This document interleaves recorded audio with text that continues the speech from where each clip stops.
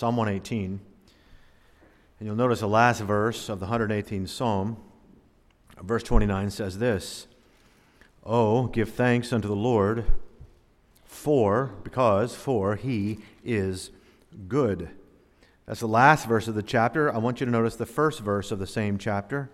Verse 1, "Oh, give thanks unto the Lord, for he is good." Okay, so the opening and the closing of this psalm is pretty clear. Simple truth, glorious truth. God is good. And of course, it's not just here in Psalm 118.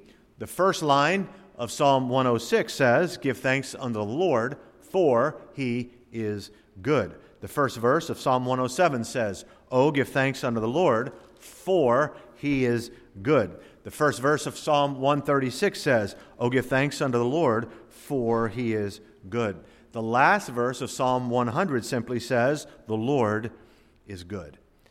And then one of my favorite references is across the page in Psalm 119. You'll notice what it says in verse 68. It says, very simply, "Thou art good and doest good."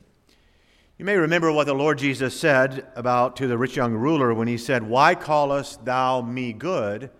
There is none good but God."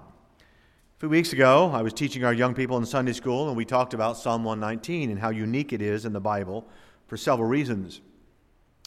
Obviously, not only is it by far the longest chapter in the Bible with 176 verses, but if you just look down at your pages right now, you'll see that it's divided up into these very unusual sections.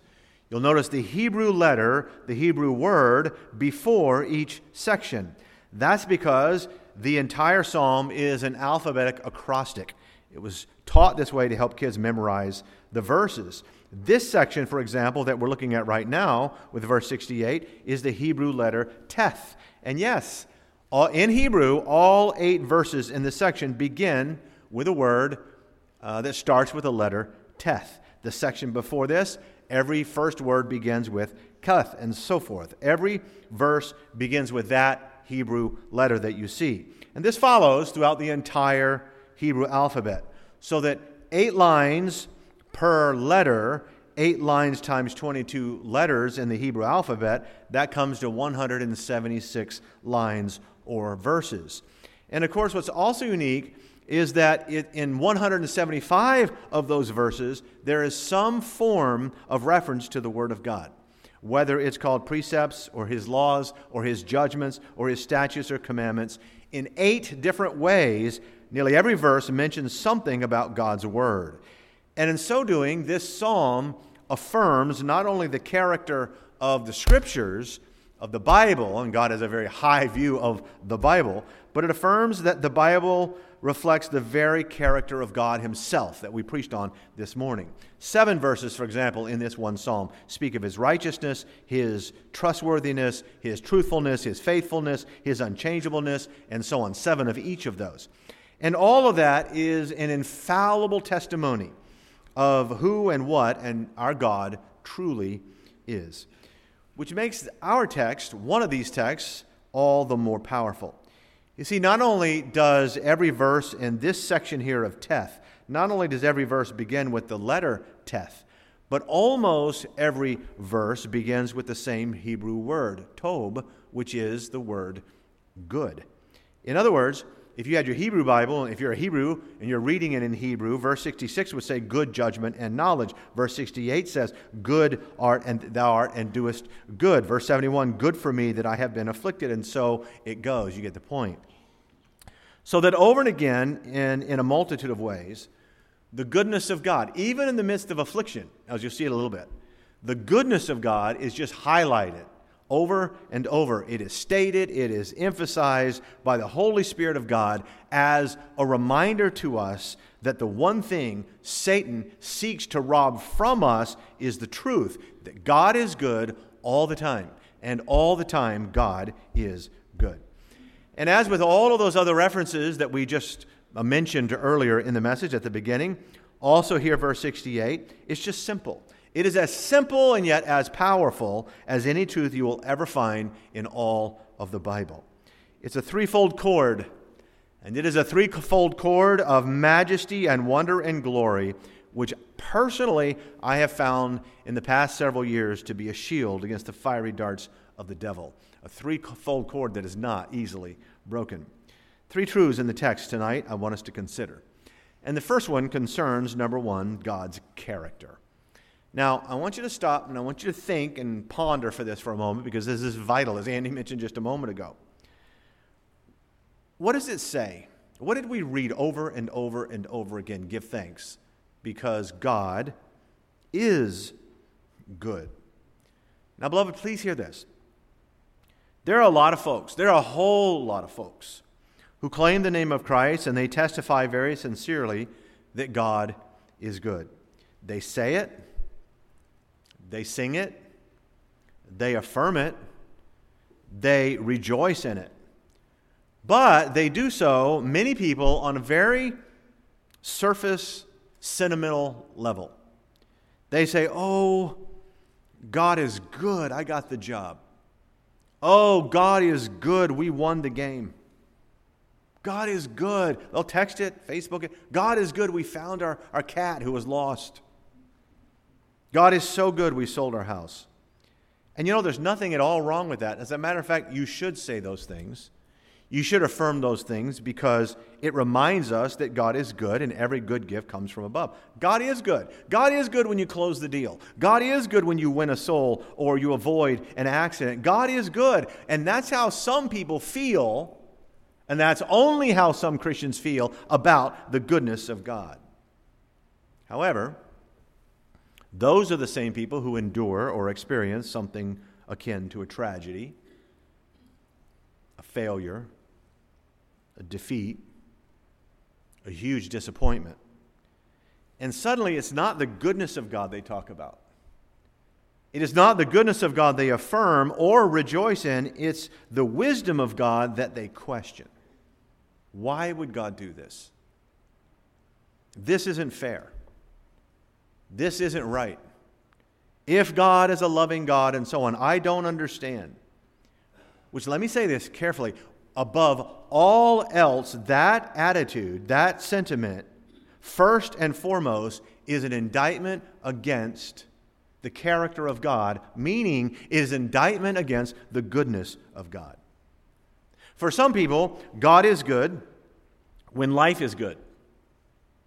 But they don't feel as if God is so good when life is bad. That is an entirely understandably human, albeit carnal, emotion. And there's one problem with it. It's not true. Every one of those texts that we read a moment ago states this: God is good. And it states that God is good without qualification. It's His character tonight. As a matter of fact, the fact that God is good is immutable, is as immutable as God Himself. If God's children are successful, God is good. If God's children are suffering, guess what? What?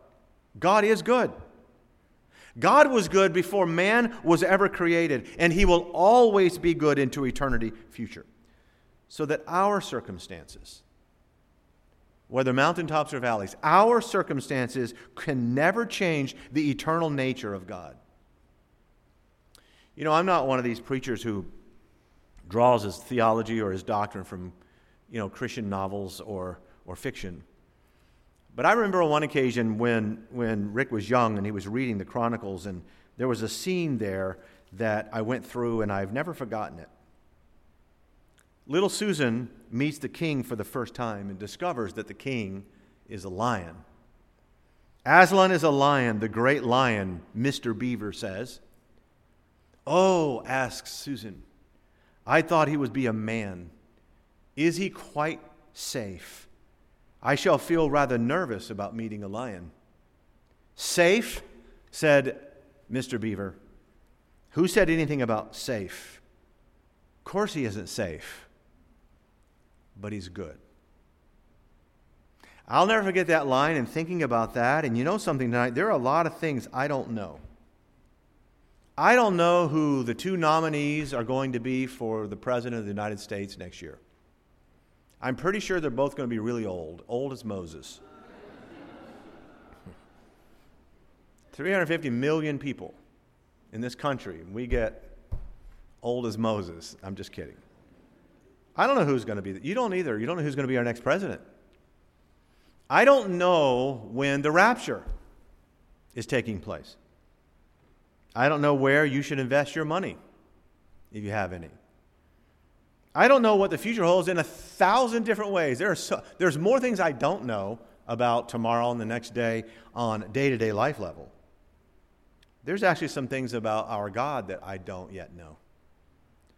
But there's one thing that I do know. God cannot be anything but good. God is good. God is good. You know, I remember back when Louise was sick at St. Mary's, and me and the boys spent a lot of time there in Crystal. And I learned a lot about, you know, when you're 15, 14 hours a day in a hospital room week after week after week. I could tell with the doctors and the nurses and the people in the hospital how easy it was for them to become jaded and numb in the midst of extraordinary heartache and suffering. I remember one night, 2 kids came. They were shot in a drive-by shooting, little ones. And I was in the cafe at the hospital, and people were talking about it just glibly, like it was they skinned their knee. Yeah, he got this bullet wound, da-da-da-da, and then drinking a coffee and doing all this kind of stuff. And I thought, wow. I had tears in my eyes. Trauma Hawk came and went all the time. And every time the announcement would say, trauma alert, one by air, they would say. And this happened all the time. And people who were laughing heard it, nurses and doctors, and they just kept on laughing. For me, I was like, oh, I wonder who the one is. I wonder what happened. You know, at 3 in the morning, is there a wreck on the highway? What happened? It's human nature to get callous, cynical, or indifferent about people's needs and conditions. I did a what do you call it, a ride-by or ride-along with a cop? Is that what it's called? Yeah. Years ago, 30 years ago, Martin County Sheriff's Deputy, from midnight till 6 in the morning. And this deputy was so cynical. I mean, we would see people falling in the streets, and I saw a wife with a huge black eye, and her lip was bleeding with a Damascus, and the guy hit her. He was drunk, and I was heartbroken and just shuddering. And he was just like, he got in the car and dumb this, dumb that. And I thought, wow, these are the people, you know, our first responders and our nurses and our doctors and our firemen and our policemen and so forth. These are the people that we hold up in our society, rightfully so, as our heroes. And yet, you know something? It reminded me that as good as everybody thinks they are, or we are, or you are, we're not that good. We're just not. Jesus said, there is none good but God. And since God is eternal and immutable, you know what that means? That means of all of his goodness is present today, just as it was 2,000 years ago, 4,000 years ago, 4 trillion years ago, or that best day of your life. So that I cannot say that God is good when the sun is shining and then question his goodness when a storm arises. Say, well, I thought he was good. Of course he's good. I can say, and I know this is true, that no matter what the circumstances, if I were to receive a diagnosis tomorrow that I had a terminal disease, no matter what the circumstances, I know this, God is good. This is the character of our God, and it's the very reason why we have the second thing in the text. Number 1 is God's character. Number 2 is God's care. Now look again at verse 68 and notice what the Holy Spirit tells us. He says, thou art good and doest good. Now, you do recognize, beloved, that the second part of that verse can be true without the first part being true. In other words, it is possible for you and I to do good things without you and I being good. For example, there was a man who once risked his life, legitimately risked his life to save a German shepherd from burning in a fire. Well, that's a good thing. I mean, that's the kind of story you see on the Today Show. The animal story on our local news every night, it seems like.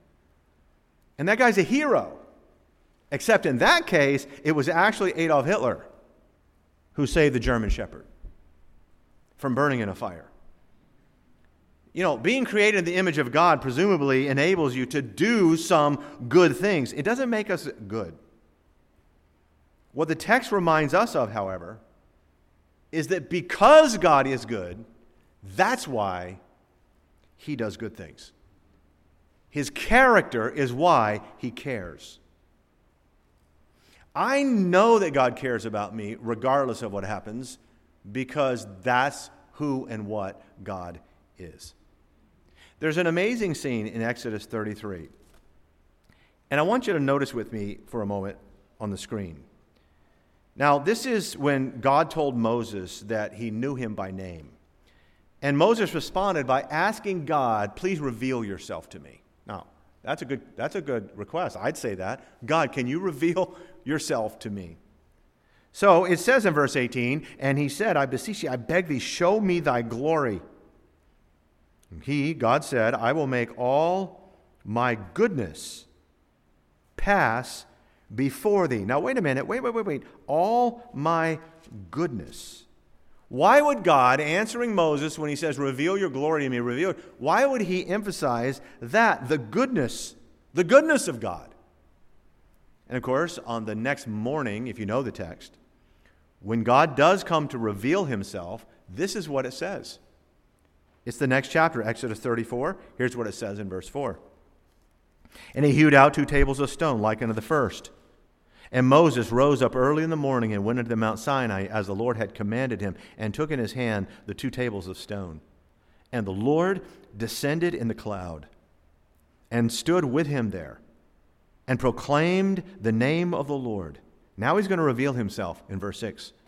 And the Lord passed by before him, and proclaimed the Lord God, merciful and gracious, long-suffering, and abundant in goodness and truth. And the next verse says, keeping mercy for thousands, forgiving iniquity. In other words, look, follow this. Moses asked God to reveal his glory.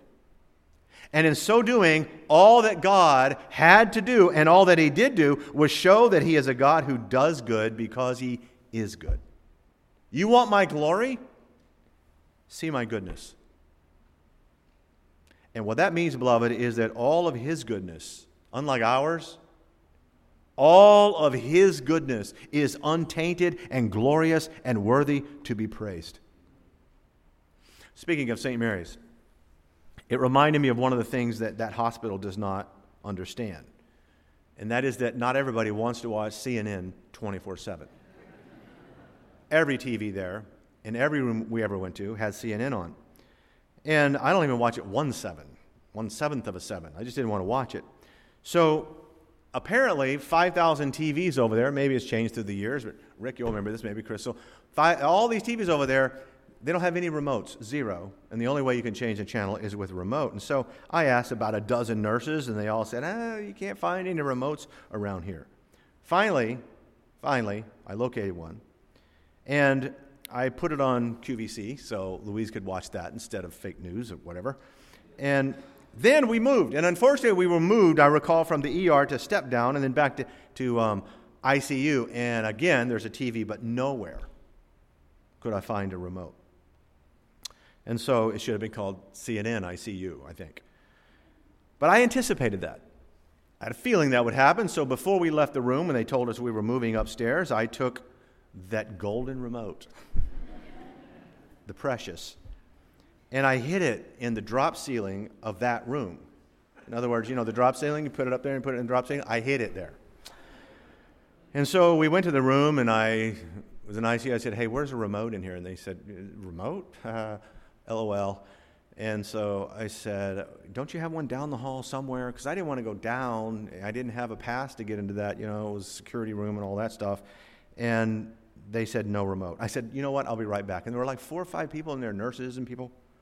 I left. I took the elevator to step down. I waited in the corners like I often do.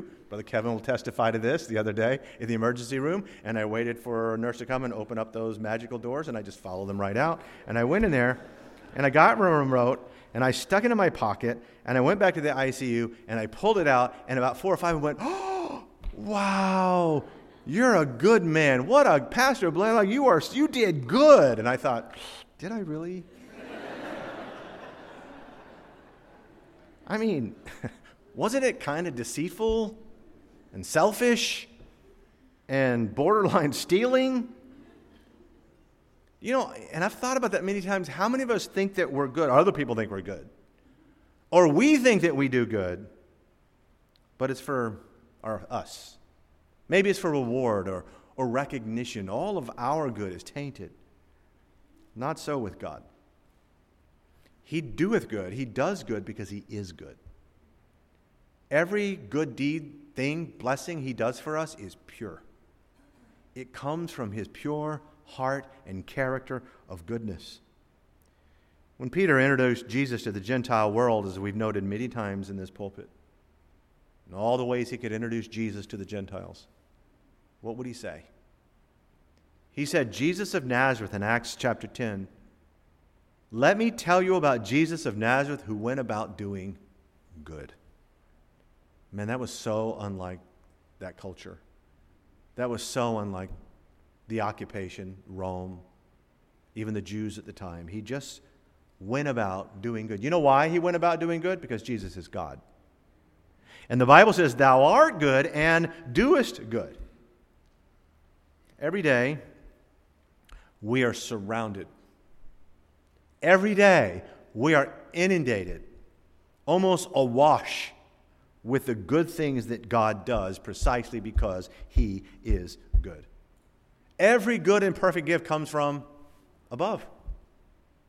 So every good thing comes from a good God. And that brings us to the third and the final truth in the text. Number 1, God's character. Number 2, God's care.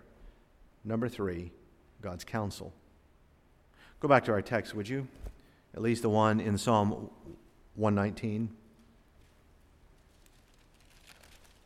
Verse 68 says this, thou art good and doest good. Teach me thy statutes. Now, I want you to think about why God said this. See the little semicolon there? Why God put those things together. By the way, it ought to be that nobody really wants to listen or learn from anyone who's not good. Right? I mean, Muhammad, he wasn't good. He has nothing to say to me. I'm not interested in his statutes. Nietzsche or Karl Marx, Mao, no thanks. I have nothing to learn from anybody who's not good. Some of our young people go off to college, they sit at the feet of some faith destroyer, and our young people get enamored at these people because they're brilliant or they're smart, they've honed their arguments. And what they really ought to be thinking is, you know what? These people are not good. I was thinking about King David. In 2 Samuel 24, he was given this extraordinary choice, you may remember. He was given an extraordinary choice between 3 chastisements when he acted foolishly and he numbered the people and sinned greatly against God. And God said, you can have this, this, or this. And the prophet Gad went to David and he offered those things before him. And he said, you have to choose one of them. And none of them seemed good. And you remember what David said? He said, let me fall into the hand of the Lord. I'm just going to be at God's mercy because his mercies are great. And let me not fall into the hand of man. In other words, the lion wasn't safe, but he's good. Verse 71, just a couple verses later, says, it is good for me that I have been afflicted, that I might learn thy statutes. Thou art good and doest good. Teach me thy statutes. You see the connection? It is not good to be afflicted. Who wants to be afflicted? In this broken world, it's not good. All things are not good, but all things can work together for good to them that love God. In other words, because God is good, He doeth good. And because He doeth good, you can trust Him. Whatever His commands, and sometimes His will, if it's afflictions, you can always trust Him. And as every verse in this that we mentioned a moment ago, and including the ones in this chapter, testifies, you can and you should. We must trust His word. Thou art good and doest good, so what? Teach me thy statutes, I can trust them. Folks, we don't have time to learn from people who are not good. But since it is true that God is good all the time, and all the time God is good, then all of His statutes, all of His commands and blessings and warnings, all of His truths, all of His word is good. I remember when I was in high school, after 3 years at Martin County High School just north, and after 3 years, I was just starting to feel a little beaten down and spiritually tired. Just weary of the battle. It is a battle. You know, you're in the world. I'm a Christian, carried my Bible to school. And you got to understand, I didn't have youth group. I didn't have youth camps, PCC. None of that existed in my life. No besties who were fellow believers and so forth. And so the summer after my senior year, presumably getting ready for Bible college, the people where I worked, the people in my neighborhood, the people I'd gone to school with, my old classmates, they were always talking about how tough or boring it must be to be like me, a Christian. That, man, you can't do this, and you got to do that, and you don't get to do this, and so on and so forth. And you know, rules and commandments and stuff. And after 3 years, that beginning of that summer, it kind of started to wear on me. And they all had advice, too, including my bosses. And I remember one day after work, I saw a guy and a girl beside this guy's pickup truck, and they were getting in a fight, a yelling fight. And finally, he kind of smacked her. And I was driving my truck, my boss's truck that I was in at the time, really slow. I knew both of them very well. They were my age, but they were very, very lost. After he pushed his girlfriend, kind of hit her a little bit, he drove away and left her there, and she's bawling her eyes out. She started walking home. So I turned my truck around, and I went over, and I pulled over, and I said, "Hey, would you like a ride home?" And she said, "Oh, no. She said, my boyfriend would be furious. He'd kill me and you." And I said, "You mean the guy who just left you here in the street?" And I said, "You sure?" And she said, "I'm sure." So I drove away. Late that night, my mom said, "Jimmy, there's a girl on the phone for you." That never happened. There's a girl on the phone for you. And so she and my sister are standing there because it never happened, and they wanted to find, well, who's this chick? And it was a girl I'd offered a ride to. And she said, "Hey, Jimmy, hey, listen." And man, she was smooth talking. She said, "I broke up, and I can't believe I didn't take the ride. You wanted to give me a ride. You're so sweet. I've known you for years, and blah, blah, blah. But if you want to hang out, this is late at night already. If you want to hang out tonight, I would love that." Okay, so I get it. I'm Captain Rebound here now, right? And just as I started to answer, which was going to be, I didn't know. You know those Florida thunderstorms we get in the summers here? I mean the ones where the lightning, it's just scary. Just as I started to answer, lightning hit right outside our house. And I'm telling you, went through that phone. And everybody hit the deck. And I dropped the phone, and I picked it up, and I said, "Bye. I got to go," Proverbs 7 or whatever, something like that. I think I said her name. I don't know. I said, "I got to go, Julie." Later that night, I prayed, and I said, "Lord, give me some guidance. Give me some direction." I could see Satan tempting me, and I said, just encouragement on this commandment thing. And sure enough, that morning, I turned to a random text. It blessed my soul then. It blessed my soul the next year. It's blessed my soul ever since to this night. And it says 1 John 5:3, For this is the love of God, that we keep his commandments, and his commandments are not grievous. That verse changed my life in that moment. I've quoted it many times in this church and to young people in particular. Especially when they complain about rules, this is the love of God, that we keep his commandments, and his commandments are not grievous. You know why? Because he's good. Because God is good and doeth good. And if he has a commandment in the Bible that applies to us and in our lives, they're not grievous because they're good. All I needed to see and hear on that day, God is good, God is love, and with God's love, he has commandments, and they are not grievous. And I just want us to be reminded tonight, beloved, whether we're on a mountain or in a valley, God is good all the time. And all the time, God is good. It's who he is. He can't be anything but good. We've often referred to that wonderful text in Romans. There's always a cycle. That cycle of God's blessings, and then apathy, and then wickedness, and then judgment, and then repentance, and then God's blessing. And you see it in the nation of Israel over and over again. It just goes around and around and around, and you see it in people's lives. Well, why don't people stop the cycle? They can. And Romans tells us how. Knowing not that the goodness of God leads us to repentance. In other words, God is good and his blessing. You don't have to go to apathy.